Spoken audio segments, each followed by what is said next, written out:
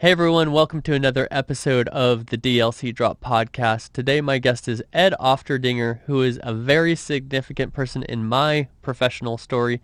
He was the managing partner at Beers & Cutler, my very first office job. Well, today he's a co-author of the book Conscious, Capable, and Ready to Contribute, which shares that employee development can become the highest form of social contribution. Ed has a tremendous business story and a lot of insights on leadership. Let's talk to Ed. Drop in the untold stories of industry leaders, influencers, and insights on future innovation. I'm John Davidson, and this is the DLC Drop podcast. All right, welcome, Ed Offterdinger. It's my pleasure to have you here on the podcast. You are arguably maybe my most anticipated guest personally, so I appreciate you joining me. Thank you for having me, John. I've been looking forward to it myself. Absolutely. So for people who are listening to the podcast, a lot of people know my story that I was on this skateboard tour, I broke my ankle, I end up moving to Washington, D.C., where I know one person who said, John, you should go to a temp agency to try to find a job. And I said, what's a temp agency? Because I'm from this small farming town in Central California. And I go to this temp agency. I do my tests. They said, John, we'll call you in 3 to 5 days with an offer. Okay, I'm kind of bummed. I thought I was going to have the job the next day. I thought that's how it worked. I was a little naive.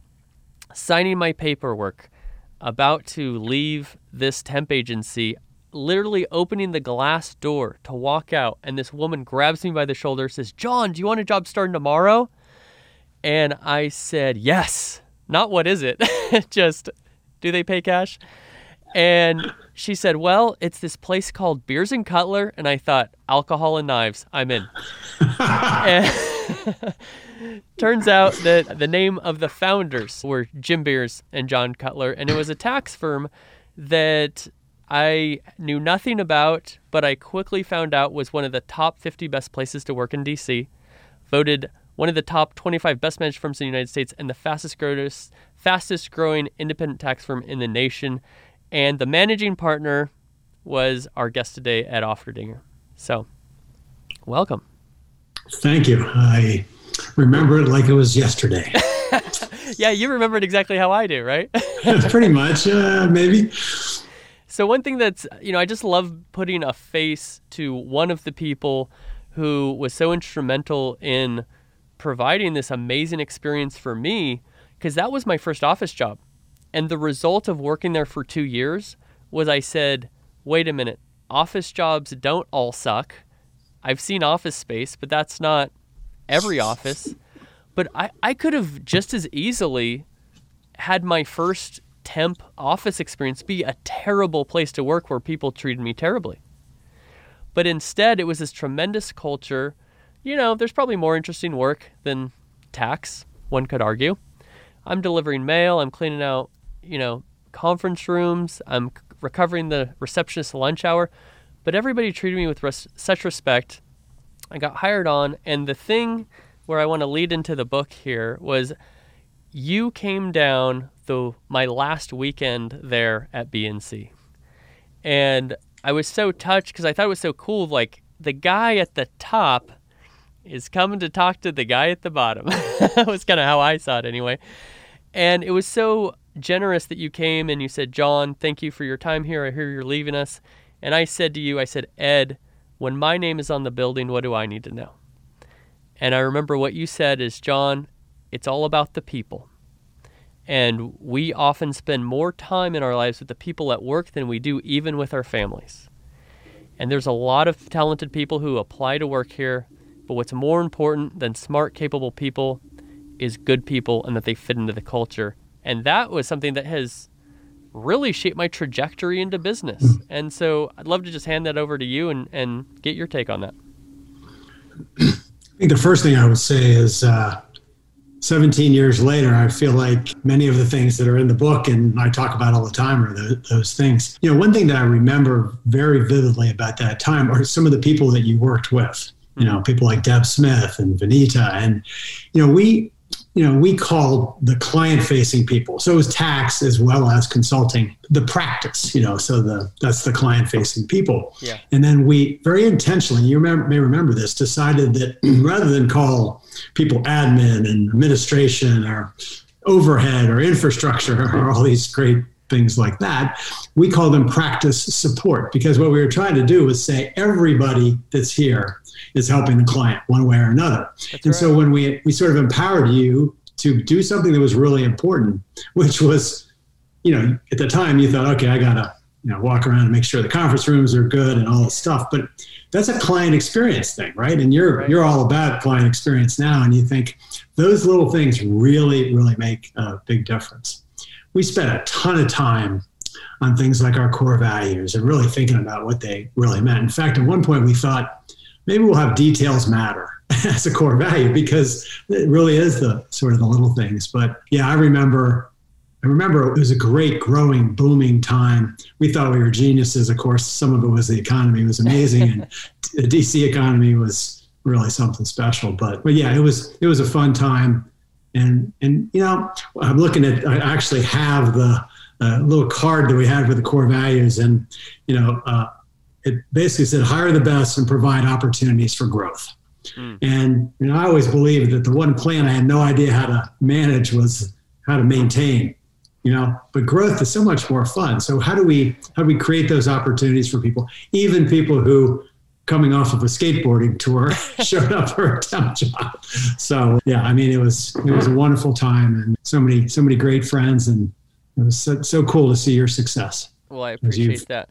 Something that's really stuck with me that I experienced at Beers and Cutler too was the Myers-Briggs class. I remember it like yesterday. I remember going in there, and I'm an ENFP, by the way. I haven't taken that test since I left Beers and Cutler, so I'm curious if that's changed at all. But I remember the things that struck me about that. One was I had it from the mindset of at work, because I think sometimes we can be different in work as opposed to outside of work. But number one, Beers and Cutler invested all this time in getting every single employee, I think it was about 300 employees at that time, to take, I don't know how many hours it was at least a 1 hour class. Oh, sure. And we, not only did we identify what we were, but we learned about what everybody else was like. And on our desks, next to our name tag, was our Myers-Briggs. And what was so cool about that, I think it was probably most effective for managers, but it was also effective just for colleagues, was I could walk up to anybody's desk and see their Myers-Briggs, and I would instantly know how to interact with them and what they respond to. Right. And now add a tax from the joke would be everybody's an ISTJ, but which is the exact opposite of me, coincidentally.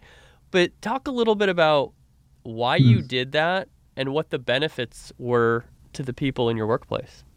Yeah. Wow. What a great memory. I will tell you something funny right now. When I interview people, I play this little game with myself even today, which is if I'm going to spend more than a half hour with them and they've taken Myers-Briggs, which I always kind of work into my questions, yeah. I play a little game to see if I can deduce in a 30 to 45 minute period what they are, because and I'm usually right, because it's just very powerful. That is a great segue in a sense into the coaching world that I'm in, because in the late 90s, Jim Beers, very forward-thinking guy, and he realized, even though we were very small at the time, that it was worth investing in professional development for everybody. And that meant investing dollars, because these things aren't free. And so we brought a couple people in to help us. Dave McGuire, who ended up being my coach, which we may talk about, I imagine. Joe Courier. And then they recommended that we bring in a consultant, Mary Frestel.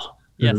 Mary Kemmer, now the Mary Frestel. And she brought Myers-Briggs to us. Now, the funny thing that preceded you is that she said, well, we got to start somewhere. So what we did was all the partners did Myers-Briggs. Now, the thing about Myers-Briggs, which is great, is it's a personality test. Yeah. These two ladies felt that there was sort of a fabric to life. There's 16 basic types. I have a book. I have books everywhere because that's the way I roll. So when I'm coaching, I'll frequently roll over and grab a book. And I have Type Talk at Work right over here to my right. Mary gave me that book. I still have it. That's right. I'm staring at it. And I'm an INTJ, just for the record. But so that's probably why I got into management and got out of accounting. But, anyway. But my partner, interestingly, Catherine, is an INFP. So very, very close to you. So a little louder at parties. Also, the P part means we're kind of deciding things as we're walking in the door. And, my challenge is I decide too fast. So, but anyway, what we did was all the partners did, and I don't know if you ever heard this, but what we did next, Mary said, let's have all of your EAs do it, because the interaction every day between EAs and the partners. And then we obviously expanded out. All the interns did it, and it became a thing. And you nailed it. What it really is not, I jokingly used to say to people, oh, well, I used to think he was just nuts. Now I just realize he's wired differently. Yeah. And the power of being able to approach someone, with no judgment and recognizing that we're all just different. Wow. When you can harness that and recognizing that Catherine and me, for example, we are yin and yang. And what a powerful combo if you can sort of get over each other's differences. And that's part of why one of the things we believe in, obviously, is embracing differences or celebrating differences. So, but that was a really important thing. And I tell you, I have former interns talk about that all the time. So that's neat that you remember that. Yeah, it's definitely stuck with me. And so what you're talking about there is you're investing in employees. You're investing in the people in your workplace. And that goes directly into the book here, which I have handy. And I was just on vacation in Portland last week with the family, and my entire plane ride over and back was spent just in this book. Number one, and I'm not just saying this because I'm talking to you, but I can't believe how great a read this was. Right before, for our listeners, right before we started recording, I said, Ed, did you write this yourself? This is amazing. But I didn't mean it in a negative way, but wow, what a read. Thank you. And I will just credit the fact that I had help. Anytime it ties right into the subject of my life. I worked with a coach. Imagine that. I always wanted to write fiction. I've been writing, I'm a writer at heart. My grandmother got me into reading. My mom was a big reader. But I always wanted to write fiction. But that's something I'd never done before. So I would say if I'm hiring myself out as a coach, I would be sort of foolish, right? Not to get some help. So it was great. And, I worked very hard in there. What do they say? All writing is rewriting. There you go. Well, yeah, it definitely came through your effort. And to give people an idea of the book, essentially the core message here, if I have it correct, is the higher purpose that companies can have is investing in their people and then enabling them, empowering them to contribute to society. Do I have that accurately? Yeah, I think that's exactly right. I would say this, that I've always known that investing in people would lead to the best business results. Okay. Yeah. So if you just want to be capitalist about it, that's sort of very obvious. And I'm not the only person that thinks that. Yeah. And then if you can go kind of the next step, that's really good for them as humans. And then that can be good for them. They go forth, it's good for your brand, et cetera. But ultimately, Catherine came up with the idea, well, what if the whole point of this maybe is that, maybe it's all about social contribution. Maybe if we empower people and we put that into the mission of the company, then maybe there's something bigger there. So. Well, that really took me from a previous perspective I have with branding, sponsorship, and marketing, which is my world now in the esports world, to where you're going. And what I realized in my time with GameStop, PRG, these esports companies, is that brands have a ton of money, right? Way more than individuals. I've been in rooms where somebody said, I need to figure out how to spend $1 million before the end of the year. It's already allocated. It's like, holy crap, right? What could $1 million do in, another context or to help somebody? And so I've always said, if in marketing, which you could say is maybe a little bit of a lower purpose than societal contribution, but I always consult people to say, look, if you want to do great things, you want to do cool things, you want to do things that impact a community, engage brands and help them understand how to fund it in a way that results in ROI for them. So essentially saying brands, companies have a ton of money. If you want to do anything, it costs money. And so the bridge that your book helped take me to, and I'd love to get your take on this, is from my mindset, it was a marketing perspective. It was enhancing experiences. Brands have dollars to enhance experiences for audiences. But taking it a step further is saying, okay, if people are going to get invested in and developed, who is best set up with the resources that are required, a lot of those are financial, to develop these folks? And where are they spending the most time? Both of those answers is the company that they work for. Right. And so I think then it's opening the eyes of the company on why it makes sense to do that. And one thing that I really loved about your book is it wasn't easy in the book.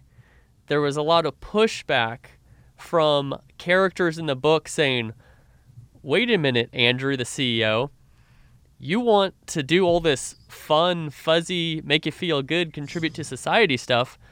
We're in a crisis right now. We're losing clients. Our revenue is declining. We have all this turnover. And you want to do this fun, fuzzy stuff? We need to worry about revenue.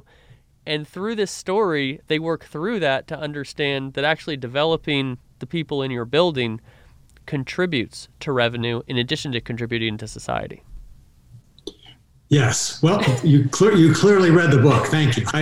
There's some data that I would just point out first. So as you know, because you've read it, I describe myself as a conscious capitalist, and I am a part of Conscious Capitalism, and the publisher is Conscious Capitalism Press. And the reason I went there is that if you were to read Conscious Capitalism, the book, or the predecessor book called Firms of Endearment, I'm not sure I would have called it that, but literally over a 10-year period, the companies that you would describe as best places to work, who invested in people who you could see were doing more, they outperformed the S&P 8-1.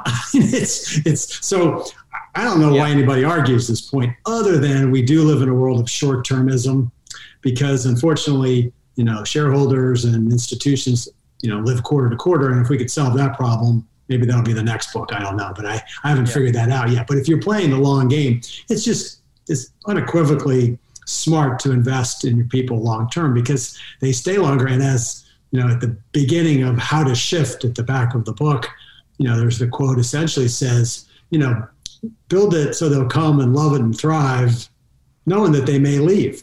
So it's what they say about your company that matters if they do leave. So that's immensely branding point. You think about great employers, and the funny thing is, if you do it with that sort of detached mindset, people stay longer anyway. And it's just, and you saw, we've got some data in there too. What's it cost for, the cost of turnover is somewhere between 150 and 200% of 1 year annual salary. Right. So just imagine, and you remember when Andrew sort of has to convince some of the some of his partners, well, one of the ways you get some people is just show them the money. And it's really unequivocal if you do this stuff, and yet you got to be able to have the money to invest. Right. And it's a lot, there's front-loaded investment that pays out long-term. And what I love about really the argument with Conscious, Capable, and Ready to Contribute, which is the name of the book, is it's not just convincing people that they should care more about morality and society than money. It's saying when you invest in these things, there's also this benefit. So there's not necessarily a choice that has to be made. If there's any choice, it's more short term. But one thing that I really took from the book, and I've heard this throughout my business career, is think long term. You want to talk about long-term thinkers, Jeff Bezos is one that comes to mind, and it's hard to criticize his business results. But can you share a little bit for our audience some insights on whether it's how to think long-term or the benefits of thinking long-term? Yeah, for sure. When I was first tapped to be leader of Beers and Cutler, Jim Collins published his first book. He had a partner, and it was called Built to Last. And there are many great lessons in there that preceded Good to Great and whatnot. And one of them was the tyranny of or. There's a chapter, it's my favorite chapter in the book, that great companies, I think great leaders, great individuals, they don't live in a world of either or. It's an and. And the idea that the things you can find that may benefit people may also benefit your profits, or you don't have to. It's not a trade-off, which is actually one of the fundamentals of conscious capitalism too, where you have a stakeholder mindset. There's no trade-offs. You can't make your company all about shareholder profits to the expense of your customers, to the expense of your people. Similarly, you can have a wonderful place to work, but if you do too much in that direction, and you forget you don't have a place to work anymore. You don't have a place to work, so you always have to balance things. Look, David Rubenstein is a fan of his. He started Carlyle, one of the founders of Carlyle, and he talks long term all the time. I think that the mindset towards thinking, here's a way I would answer it. So one of the things I ask every one of my clients to do, and this is individual coaching of CEOs, is I ask them to write me 2 papers, 2 pages. No more. The first one is no more than 2 pages. And that's what makes it hard. Your story up until now.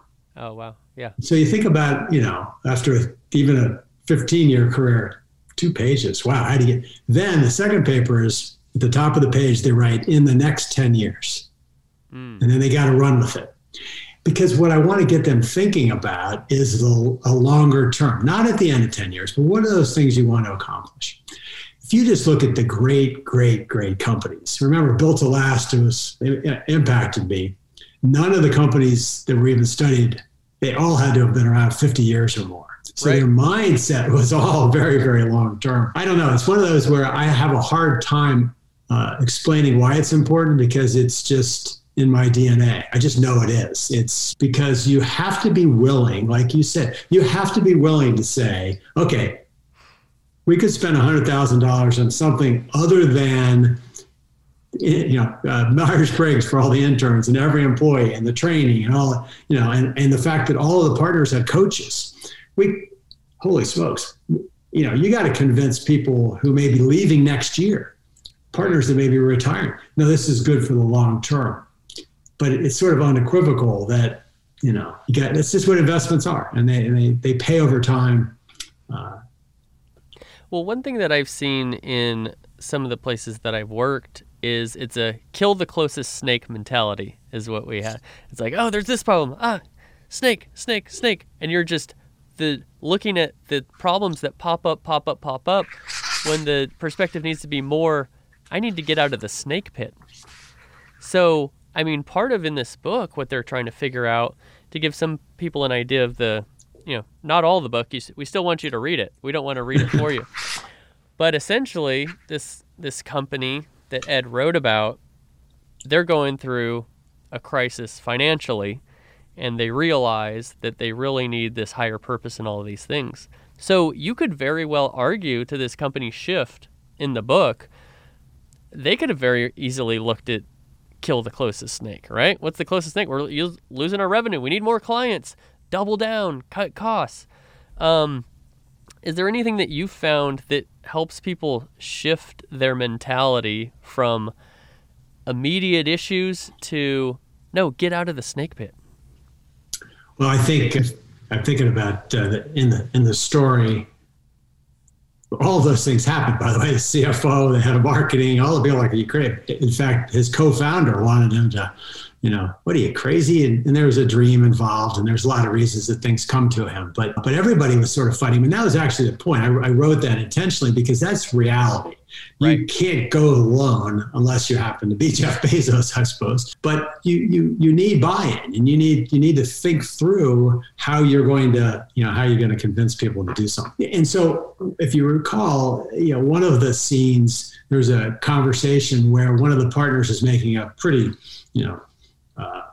strong argument why this doesn't make sense, and I think Andrew drops the name Herb Kelleher, and so.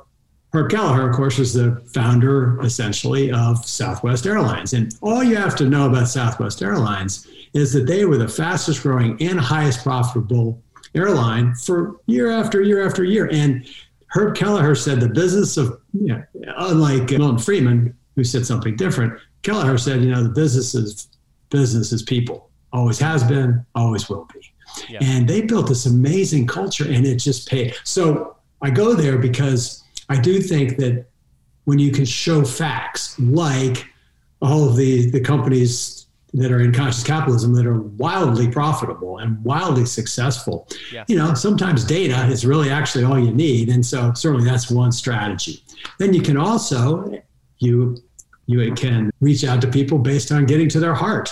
There are people that want to do the right thing. More and more people are purpose driven. And so, Andrew goes after that group as well. He also learned, as you recall, and I'll take a breath after this, that you have to choose all of your stakeholders wisely. So he chose the wrong financial partner.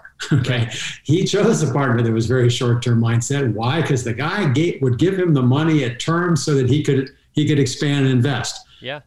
He ends up finding a much better choice who believed in the long-term vision. So not everybody's going to believe it, but with a little more care, you can find the right partners, the right customers, the right, investors. Absolutely. I want to get a little bit of insight into you writing this book. So even though, I think it's been 17 years since we've known each other, obviously we haven't had a ton of interaction. We re-engaged recently. We worked together for 2 years. I wasn't in all of the board meetings that you were in, but I did clean out the meeting room before and after a few times. But so I know you a little bit, but obviously we're not best friends currently, is what I'm getting to. Unless you feel differently, let me know. I'd love to be your best friend. Accepted. So, and that's how it's done, folks. No, but I saw so much of you in Andrew. And so I was curious how much, he's running. He was not driving a Thunderbird though, which I remember you drove at BNC. But I'm curious how much of Andrew was really you and how much of Catherine was Pat or somebody else, if you're able to share. Thank you. There's a lot of Andrew, a lot of me and Andrew. If you went to the AO People Partners website, you would see that my favorite quote is "Misery is optional." That's a quote that appears in the book, actually not attributed to Andrew, but to his coach. So there are things you can't help but, write. I found it inspiring, or you just go back to the things that at events that you have. I've had people do some of the bad things that happened to Andrew. I've had people do those to me. On the other hand, there's a lot of it that's just flat out made up. And that was really fun. And honestly, Pat and Catherine Patty really isn't Catherine. So yeah, I think it's probably good that nobody ever asked that, but it's good to say there are certain things, but everybody's a bit of a mashup. I mean, I think it's fairly obvious, particularly because we have 21 endorsers, 2 of which are managing partners at Baker Tilly. So yes, Andrew's wife. I was going to ask you who Will was in the book because I don't, he's a little blustery. So we'll let that one go to the imagination. Yeah, please let that one go. But Andrew's wife is clearly inspired by mine. Let's just put it that way. That's awesome. Well, one of the roles in here is Dave, one of the characters, and he's the coach to Andrew. When we reconnected recently, I said, Ed, I've recently working with a coach over the course of COVID. It really changed my entire mentality, changed my life. I just see everything completely differently. It's like the rewiring. My mind was just rewired. And one of the things that engaged us was you said, well, I'm doing coaching. You shared that you're writing the book. But you shared on our previous call that you worked with a coach for a very long time. And I'd love for you just to share, it's obvious in the book how instrumental that coach is to Andrew. And can you share what your coach provided for you over the years of working together? Sure. So my coach, I mentioned earlier, was a guy named Dave McGuire, and Dave passed away, I guess, 5 years ago. I was with Dave almost 20 years. In fact, people would say, wow, you must be a real slow study if you needed the same guy for 20 years. But the beauty of it is, as you know, my job changed all the time, whether it's because we grew or because we did the merger and I had, 3 other different jobs and things like that. And Dave, other than Donna, my wife, was really the single constant. And, I like to say with Dave was the consummate thinking partner. There would be days where he would show up with something that he really wanted me to learn. But many times it was just, he'd show up, I would start talking. Dave was a classic. He was not much on the technology, Like, I don't think I ever got an email from him, but boy, did I get voicemails. This is not an exaggeration. I would come in, and I would have met him with him on a Tuesday, say. I'd come in Wednesday morning and the light would be blinking on my phone, and it would be, Dave would say, buckle in, this is going to be a long one. Our voicemail machine ran out after 3 minutes, and he got used to that. He goes, I think this is going to be 3 of them. And he would probably just, I was thinking, I slept on it. That's one of the things he taught me. Sleep on it. Very few things need to be so reactive, and that would be one thing he taught me. He taught me a lot about things like when people that I work with know, I refer frequently to the psychological contract. Sounds very fancy. But from a recruiting standpoint, what employers tend to think sometimes is, hey, you're going to want to work for me. So it's all about that. And you do the job and all those stuff. But they forget that it's actually a contract. When John shows up, John has expectations of Baker Tilly, Pearson Cutler, AO People Partners. Right. And if you forget that, it's broken, and things like that. So, but there were oftentimes, some of the things Andrew goes through, we went through, business is not easy, and having someone up, very important point. Dave also, because he was there from the start of the professional development program at the firm, he knew the players. He didn't coach all the partners, but he was in the fabric of the organization. Catherine and I today, we have many enterprises that's the case, where we're just embedded in that, and we understand the DNA of the place. So when I was thinking about doing something, he would never violate a confidence any more than I will for coaching. But he could steer me away from something because I don't think you're really thinking about that. We did a lot of 360s, which we do in our practice today. I learned a lot about myself, and Dave was such an interesting guy. He was originally a priest. In fact, he went to a silent monastery in France for 5 years. Boy from Chicago. 5 years. And this is a true story. He says, after 5 years, you have to decide whether to stay forever or go home. He says, I like to talk too much. I went back to Chicago. I was going to say, those long voicemails make sense now. He was storing that up. He got a job in the mail room. Wow. There you go, John. Familiar? Yep. The mail room at what was then about the 5th largest bank in the country, Continental Bank. And Dave ended up being the head of HR at Continental Bank, which failed in the early 80s, but it had thousands of employees. And Dave then turned his sights on basically outplacement and helping people land on their feet, which led to all these other things. Really just an amazing human. And really, I tell people I'll take a breath here in a second, I promise. I knew for a long time that I wanted to do this kind of work. I just didn't. I figured I would do it at some point in my career. I'm inspired by people like Alan Alda, who are in their 80s and they're still creating. They're still doing generative.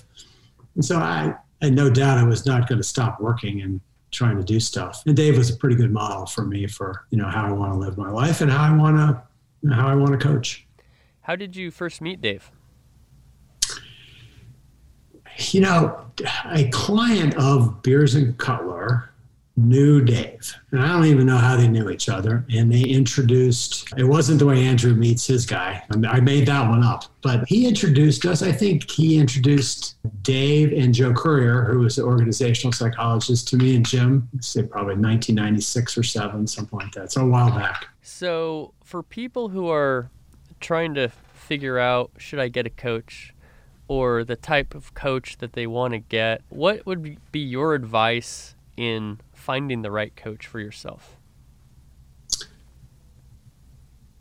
I think the first thing, with coaching, there are all types of disciplines. And so there are career coaches, and there are life coaches, and then leadership coaches, which is what I do, and then a couple others. And so the first thing that I would recommend, I feel like I'm recommending, get 3, before you get a roof, get 3 estimates. The truth is, whenever anybody comes to us and they're thinking about coaching, we always suggest it's there are a lot of qualified coaches. Personal chemistry really does matter. And so, don't rush into it unless you may love the first one you meet, but if you can get somebody to recommend 2 or 3 to you, take the time to to interview them and realize that what you're really entering into is a talking, listening relationship. So you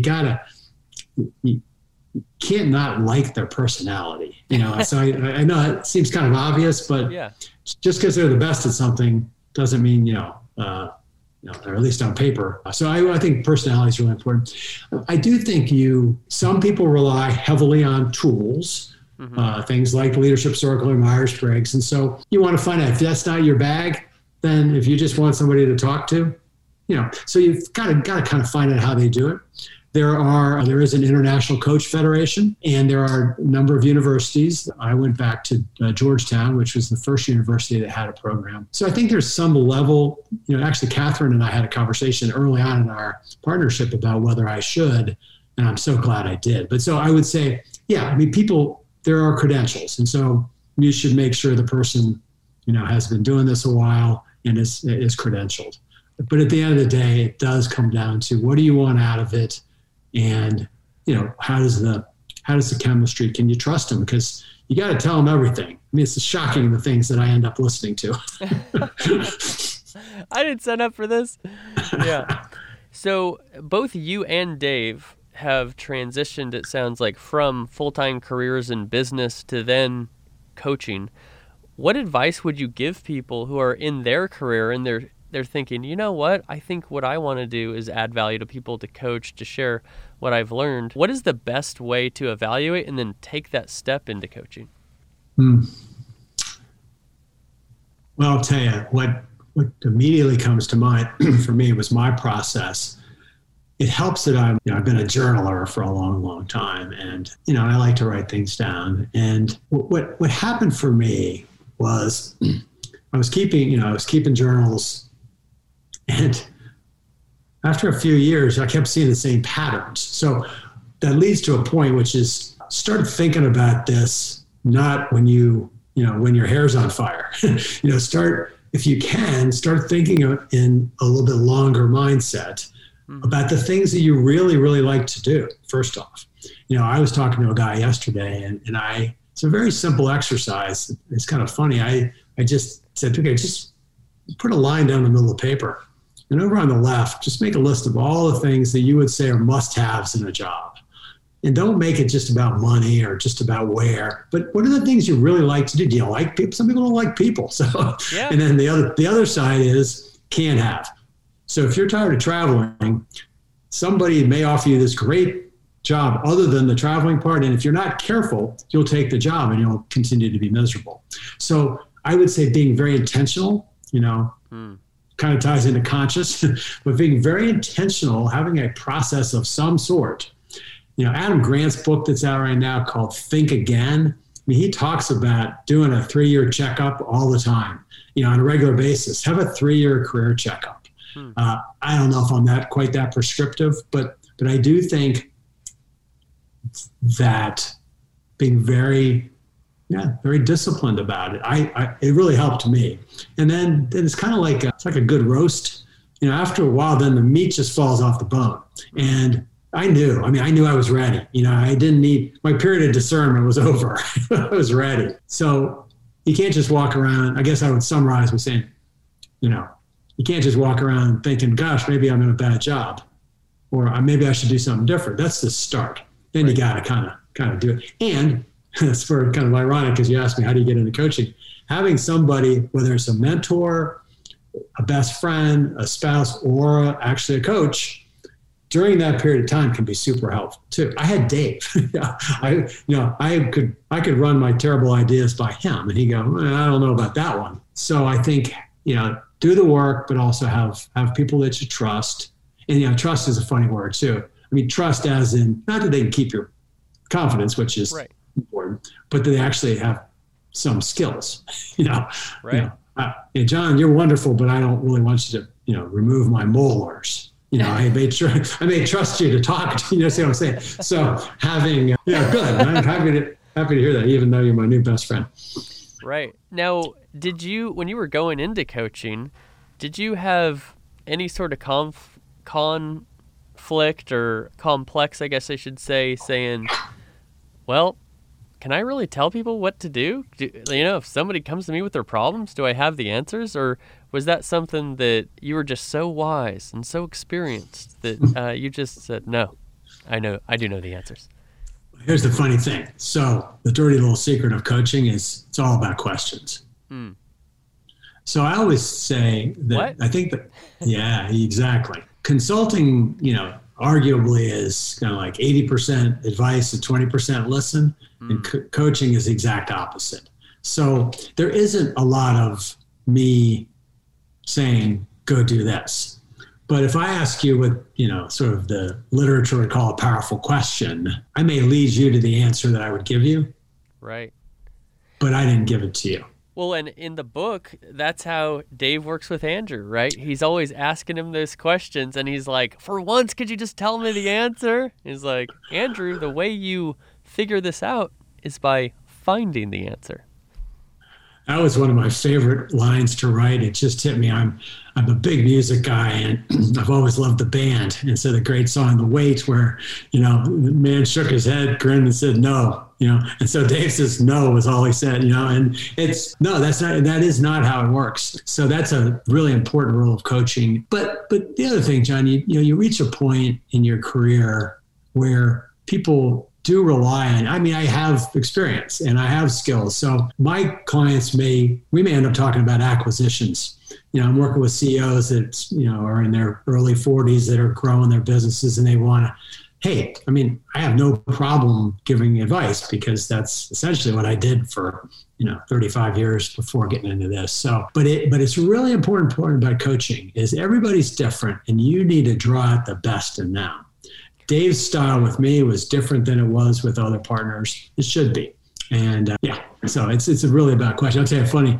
The other thing you learned day one at Georgetown is rule number one of coaching, which is just kind of funny and has a little bit to do with what you said, but not much. Rule number one of coaching, never coach anyone without their permission. That seems logical. Yeah. Rule number two, never coach your spouse, your girlfriend, your boyfriend, even with permission. So. Well said. You need those healthy boundaries. Yes. Talk to me a little bit more about this book. What was your favorite part of writing it? For listeners, if it hasn't been obvious yet, the structure of this book is a fable. And so essentially what I love is it's sharing all these lessons, or I should say teaching all these lessons through a story that's very engaging. And there's parts of it where he's figuring out, he starts with his business kind of falling apart, got to figure that out, recognizes a higher purpose. I don't want to give too much away. We still want you to read the book. But what were parts of it that you just, the book was kind of writing itself? Yeah. So earlier you asked me, was there a conflict with me feeling confident of giving advice? Yeah. No, that was not a real problem. I thought I could write. I thought I would like to write, but the flow happened. And so, I would come up here and, 6 hours later, I would wander out, so it was pretty cool. So I'm happy you think that it's reasonably good. And so the whole thing was frankly very fun because one of the core capabilities that we talk about in the book is growth mindset. And I have it. I'm grateful to my parents for, I don't know why I have it, but I like trying and learning new things. So I was all in on it. I will say that I thank you for keep saying people should read it rather than we tell them. But I think the thing that people, if I had to pick one thing that I came up with that was, I felt really good when I thought of it, was when I figured, I'm going to write about what's going on through the eyes of a reporter. So throughout, it was basically Andrew's story. And then a couple of times I was able to pull up and figure out ways to have other people looking in on what was going on. And that was pretty fun. And writing that, we won't give anything away, but writing that first article was hilariously funny for me to write. And just thinking about Andrew's reaction when he saw this article about him and a competitor, oh my God, I was laughing just writing it. So right. That was probably my favorite idea I came up with. What was the hardest part about writing the book? Oh, wow. I've read a lot of books on writing books, and most of them say something like Stephen King's, by the way, on writing. It's the best writing book. I mean, you'll laugh. You never have to want to write anything. Just read that book. You'll laugh so hard. He's really funny. But one of the things that people tell you is you have to write every day. You have to write every day. And that sort of gets in your head a little bit, and that the great art writers write every day. Well, I do have a practice. I have clients. I've got business, to help Catherine run. So the hardest thing was actually when I would spend all weekend, which is really what I did for a long period of time, working on it.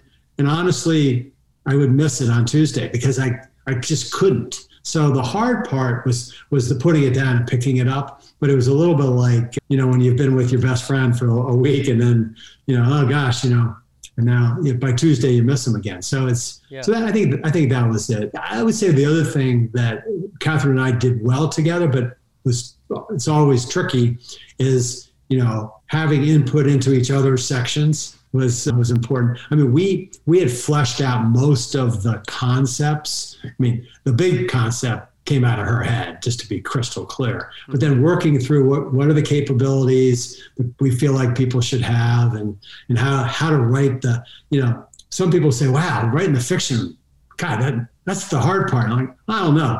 Writing 40 pages of how-to, and I think that's actually really hard, So we each had the right tool for the right job, but collaboration on stuff like that, because you don't want to step on toes too much, but at the same time you need growth mindset. You have to be open to other people's point of view, and both names are going to be on it. But I think the putting it down and picking it up was the hardest part. Well, that's a good thing to have be the hardest part. You've really found something when it's easy and enjoyable and you just find yourself kind of swimming downstream. One thing that was really eye-opening to me with the book was the fable concept. I used to read a lot of fiction. Now I mean, admittedly, I read a lot of articles. I read more short form things. I'm reading emails all day, I tell you that much. But this was great to get back into reading a full book and on the paper pages. But the other books I typically read are how-tos, or, they're these business books. And this really opened my mind that, wait a minute, you can convey all of these lessons in a way where I'm just ingrained in the story and learning. I don't feel like I'm hitting my head against the wall like, I got to read another page, or, was that something that you've experienced previously, or was it something that you and Catherine came up with that concept? There's two major answers to that. So I knew, let me start with the second one first. So I am looking over to the right. So Patrick Lencioni wrote 5 Dysfunctions of the Team, probably about 20 years ago. It's a fable, and then in the back, there's he breaks down. John Gordon wrote The Energy Bus. These are 2 that come to mind, which are stories. I would argue is probably the wrong one. I think this is like a fable / novel, frankly, because there's a lot more conflict and the characters are, a little more developed and such. But the idea of a very successful writing model being fable coupled, kind of a how-to, right. I would say those are the principal inspirations for us doing it that way. The reality is that I have, because I'm been keeping track of all of these things like Misery is Optional and a number of them which we could rattle off if you wanted me to, but things I've been keeping track of stories on forever, going through the life of business. And so I told all my clients, I told the partners in my goodbye letter that I sent out that I was going to be writing. So, and I thought I might do fiction, but I didn't really I thought it would be the second thing I did, honestly. I thought the first book was going to be kind of what you envisioned, of which I have about 30 over here to the right, which seems to be a very common and good. Many of them are really good, but they're kind of anecdotal. It'll be a story, it'll be, hey, this company, the theme is this, these companies do it really well, or these companies didn't do it well. And you kind of go through them, and there's just a lot of them out there. And I was struggling with how I was going to take Catherine's ideas and my ideas and blend them together. And do it in that fashion. And then she came up one day, and been a while now, but she said, well, you always wanted to write fiction. Why don't you write a fable? Yeah. Wow. And I slept on it for Dave McGuire. I slept on it for a few days, and I thought, why not? So that's it. I mean, in a nutshell, it's her idea, but I would say there are some really great ones. And the other thing, again, we'll see if it works, but nobody was doing it. Mm-hmm. Nobody's been doing this for a while. And yet I don't know why, because those books I described have been super successful. So we'll see. It was fun. One of the rules of marketing is how you differentiate yourself, right? How are you different from everybody else rather than how are you the same? And it sounds like you found a great way of a kind of a time-tested model, but one that maybe it's trends, maybe there's other reasons, maybe it's not obvious to people to convey things through a fable, but you found a way to teach readers some valuable insights in a way that is very different than the other books next to it on the shelf. You did mention some quotes that you like to rattle off. I'd love to hear some of those. We have a little time, so lay it on me, lay it on the listeners. I want to hear some of these quotes that we can take home and think about. Well, it's funny. We got press asked this week for something related to what's going on. After you left, I got tired of doing these. Is that when everything went downhill? Totally. I thought so. I heard rumors. I just thank you for confirming. It was. It just never was the same. Yeah, I hear that a lot. What I ended up doing, I got tired. Frankly, I got tired of doing the sort of standard annual review meetings, right? So I thought, okay, I'm going to completely rip it off from David Letterman, and I just started doing Ed's Top 10. That was my annual meeting talk. Oh, awesome. And so one year, it was like around 2008 and 2009. You can imagine the theme was sort of things I never want to hear again, like about the economy. But where I was going with this is that I was at the question. This is serious. So there was an HR media magazine asked us, like, for an opinion as to what's going on right now with turnover, with recruiting challenges, with why can't people find people, and what are sort of progressive companies doing. And it reminded me of this talk I was doing about client service, and one of my lines was avoid OSFA thinking. Okay. 300 people were like, what? He's like, is this some Grateful Dead term? And what?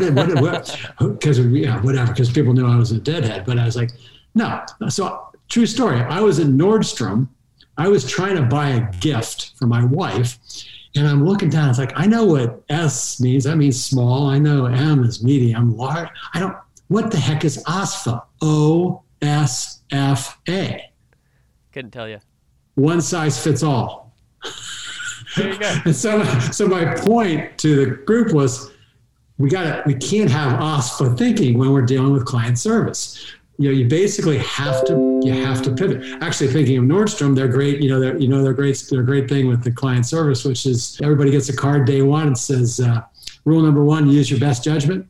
Right.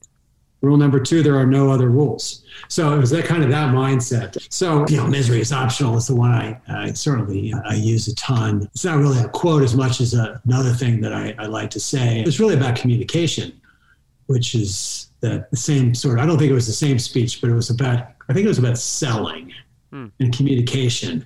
And I said, here's the deal. First off, smile. Seriously, it's amazing how many people walk around, just looking grumpy. You think somebody's going to want to talk to you, but what I said was, look, if your email is longer than the width of my granddaughter's hand, and she was 3, then you need to think of another way to communicate, because people can't remember that long. And by the way, if you're in the office, stop by. And it was just a little thing like that. So the idea that this is a Catherine quote, but I want to repeat it because I think it's in the book and it absolutely came out of Catherine's head, and she firmly believes it, and I believe it as well, which is that you remember one of it comes out in the fable, but it's to see everything and everyone as opportunities to learn. Everyone and everything are our teachers. And if you can have that mindset, by the way, Catherine's a Nietzschean Buddhist, so things tend to, her favorite quote is, "Everything's perfect. Our job is to find out why," which as an INTJ can drive me nuts some days, but that's okay. But I think that's a great mindset to have, that, I may not agree with you, but I need to hear you. I need to listen. And I can draw my own judgment, but it starts with listening. I'm going to learn something and I learn a whole lot more with my mouth shut. So I think I will do that. Boy, that's a lesson for our entire culture to learn nowadays. Before I let you go, why don't you tell us two things? Number one, who is this book for? So if you want to know or want to learn, who should get this book, and then where and when can they get it? Great. Thank you. There are a number of audiences, which is why I think, it'll be, many people will like it.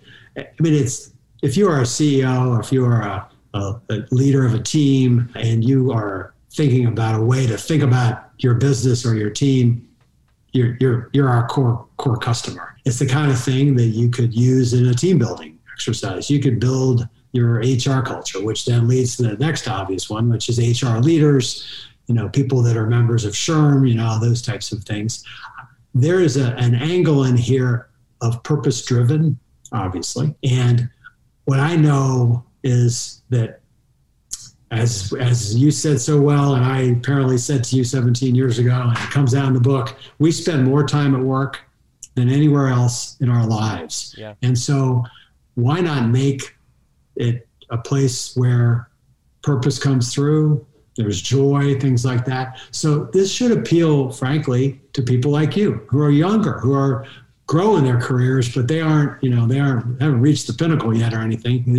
John, you got a whole lot more in front of you. I can guarantee that. So it does appeal to, millennials in a sense, and younger executives. So those are the primary three. I think if you like fiction, I guess there is a half possibility that a lot of people who might not think about picking up a business book, mm-hmm. I'm biased, of course, but I do think the characters are kind of interesting, and you'll laugh out loud a few times, and you will see Andrew and yourself and others, but Absolutely. There's he falls into all the traps that we all fall into, and evolves, and that's really the human condition. So yeah, so I think those probably cover it. So all right, so the book is officially being released on September 20th. 2021. The publisher is Conscious Capitalism Press. It's available for pre-order now on our website, which is consciousincapable.com. So you can pre-order now, and it's also available. You go right to Amazon, Barnes & Noble, Indie Books, Apple Books, and things like that. Bulk orders are always available. So we've got 6 weeks or so until official publish date, but that's where we are. That's great. Well, I so appreciate your time, Ed, having an hour here to get your insights and share about this tremendous book. I really enjoyed reading it myself. Definitely encourage everybody listening to go out and get a copy. Buy one for a friend as well. You won't regret it. So, Ed Offterdinger, thank you so much. It's great to reconnect. I appreciate you being on the DLC Drop podcast. John, I appreciate it so much, and I'm very proud of everything you're doing. Thank you.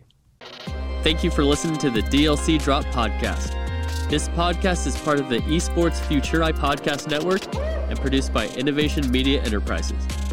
Make sure you subscribe on your favorite podcast channel and leave us a review.